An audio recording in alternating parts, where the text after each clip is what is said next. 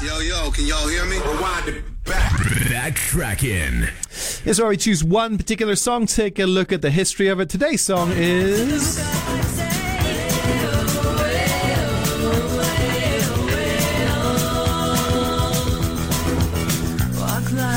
So Walk Like an Egyptian is by the Bangles and was released in 1986. Was it inspired by Egypt? Well, not exactly. The song was written by a man called Liam Sternberg. Now, he was in England and he was taking the ferry crossing the English Channel, where you go from England to France. And when the boat was in choppy waters, he noticed that the passengers, when they're trying to walk around, had to step very carefully, and they had their arms out, to keep their balance. And he was amused at the fact that they looked like Egyptians, as in the hieroglyphic image of Egyptians. And that inspired the lyrics, and he wrote the song. Originally, it was offered to a pop star at the time called Toni Basil. Her most famous song is Mickey. But Toni Basil turned it down, and then it moved on to the Bangles. Well, in particular, there was a producer called David Kahne who was producing for the Bangles, and he took the song and brought it to the girls. And then they were still in this situation where they would record all of the girls in the Bangles to see whose voice was best for the song. However, this led to tensions within the group. So, for example, the drummer, Debbie Peterson, they didn't like her vocals, and then so she was relegated, as it were, to backup singer, and that caused tensions. Not just that, but her drumming was replaced by a drum machine. Oh dear. Double burn on that one.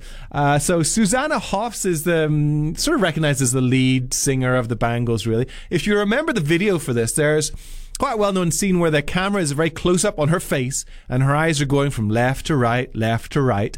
Actually, what was happening there was Susanna Hoff suffered from a lot of stage fright, and one technique she had been told was you find two people in the audience, one to your left and one to your right, and you look at them, and then look at the other person, look at the first person, and it helps with your stage fright. And she happened to be doing that in front of a live audience and didn't realize that the camera was doing a close-up on her at the time. Here it is, our BackTrackin song of the day, Walk Like an Egyptian. This is 1FM.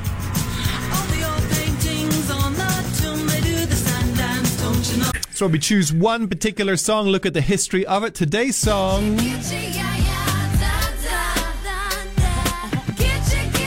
Lady Marmalade.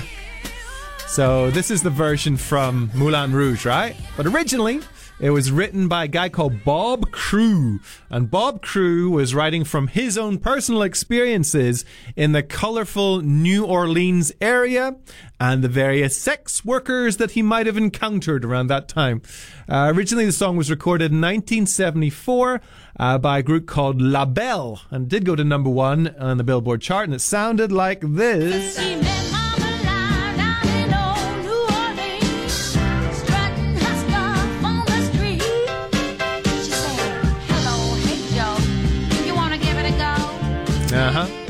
So yeah, on the streets of New Orleans.